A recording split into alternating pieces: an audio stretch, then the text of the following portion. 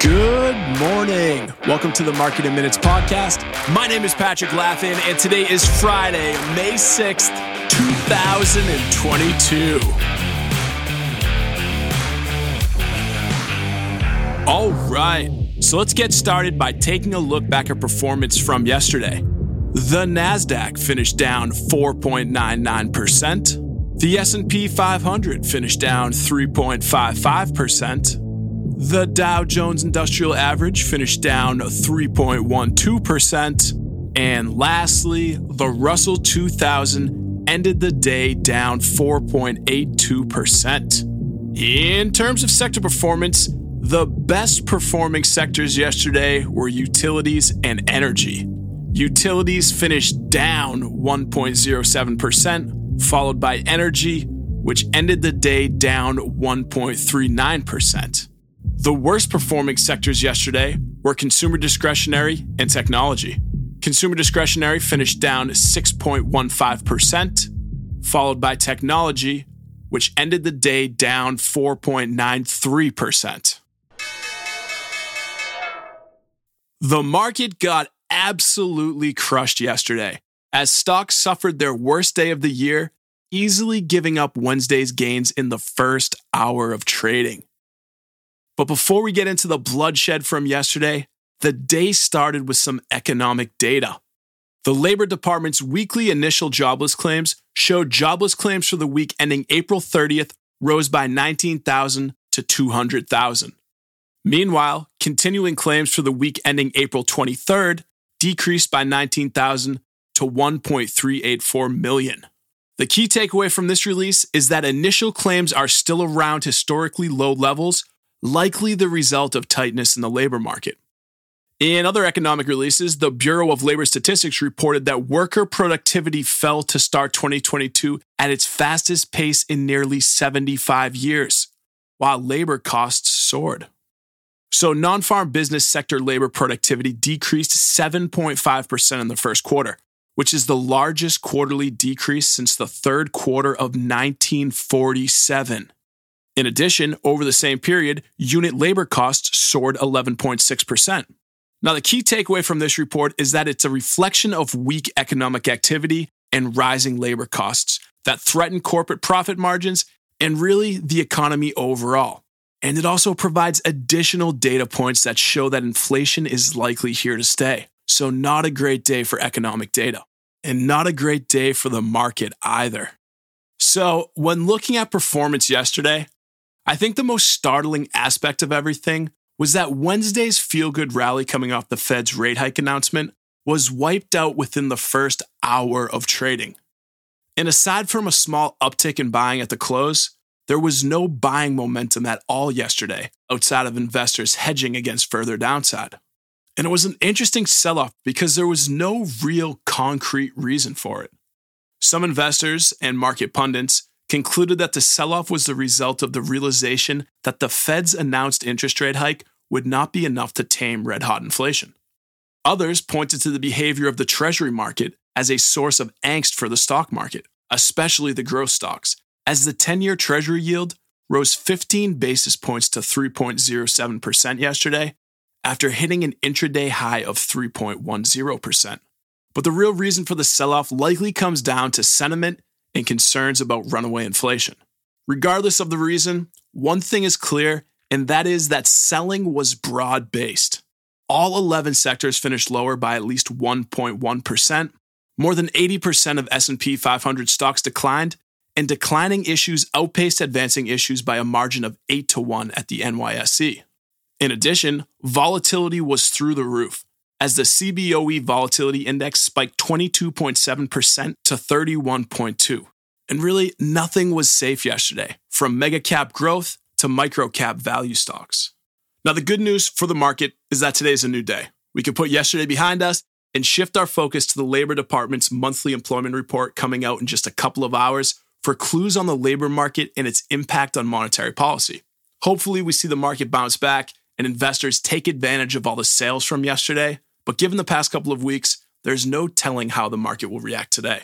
Regardless of what does happen, though, as always, I'll be sure to keep you updated. Moving on to headlines. Outside of the onslaught in the markets, it was actually a fairly quiet day in terms of other news stories. With that being said, European shoppers are getting a relief on grocery prices from an unlikely source: the grocery stores themselves. So last month, consumer prices in Europe reached a new high as Russia's war in Ukraine continued on, putting a strain on price-conscious buyers. As a result, France's largest grocery chain, Leclerc, started to place popular products under a price shield in order to make them cheaper.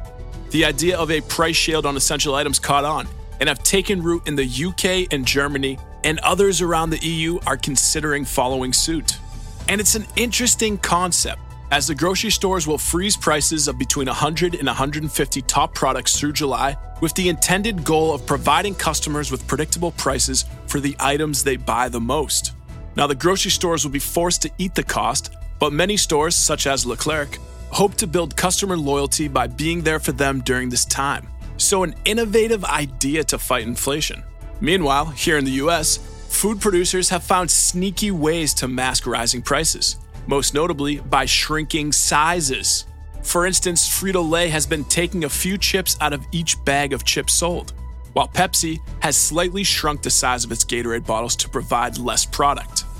In other news stories, according to an SEC filing published yesterday, Elon Musk has secured $7.14 billion in total for his takeover of Twitter.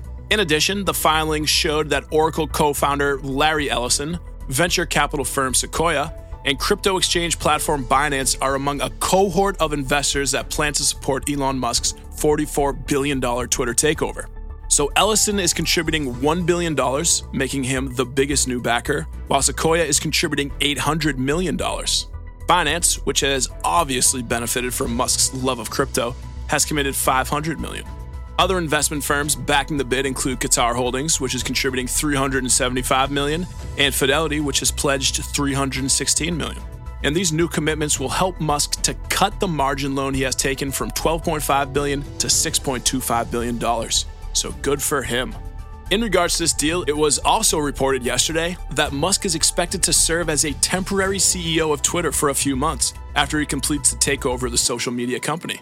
And lastly, speaking of Musk, both him and Cathie Wood, CEO of ARK Invest, took aim at index funds in an interesting Twitter thread yesterday, arguing that passive investments control too big a percentage of the stock market. The exchange was a response to a post by venture capitalist Mark Anderson, who said giant passive asset managers have outsized voting power in corporate America because of their increasingly popular index funds. Musk responded by stating that, quote, "There should be a shift back towards active investment. Passive has gone too far." While Cathie Wood chimed in saying investors in index funds like the S&P 500 ETF missed out on Tesla's 400-fold appreciation before it was added to the equity benchmark. So an interesting story to end us there. And we'll end today, as we always do, by taking a look back at some famous historic events from March 6th of the past. Starting today in 1626, when Dutch colonist Peter Minuit organized the purchase of Manhattan Island from Native Americans for 60 guilders worth of goods. In case you're wondering, the estimated modern-day value of the 60 guilder of goods in 2022 dollars is just under $1,500. Quite possibly the best purchase of all time. In 1889, the World's Fair in Paris opened, featuring the recently completed Eiffel Tower serving as the entrance arc.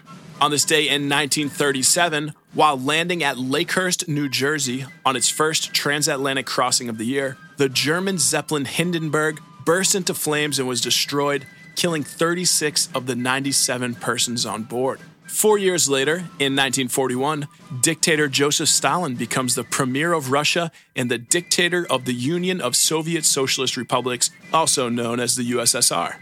During his reign, some historians believe that his regime was responsible for deaths of 20 million people or higher. In 1954, British athlete Roger Bannister became the first person to run a mile in under 4 minutes, clocking in at 3 minutes, 59 seconds, and 4 milliseconds. And lastly, in 2004, the final episode of the television sitcom Friends aired and was watched by more than 52 million viewers. So with that, I hope everyone has a great day and more importantly, a better weekend. I am Patrick Laffin and this is the Market in Minutes podcast.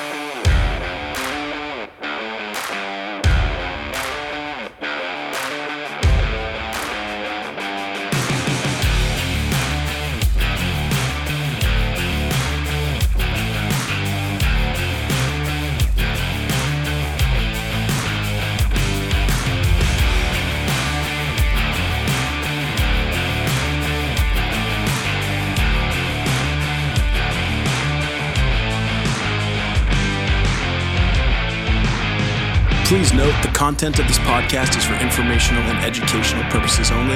It is not a recommendation of any specific investment product, strategy, or decision. It is not intended to suggest taking or refraining from any course of action. It is not intended to address the needs, circumstances, or investment objectives of any specific investor.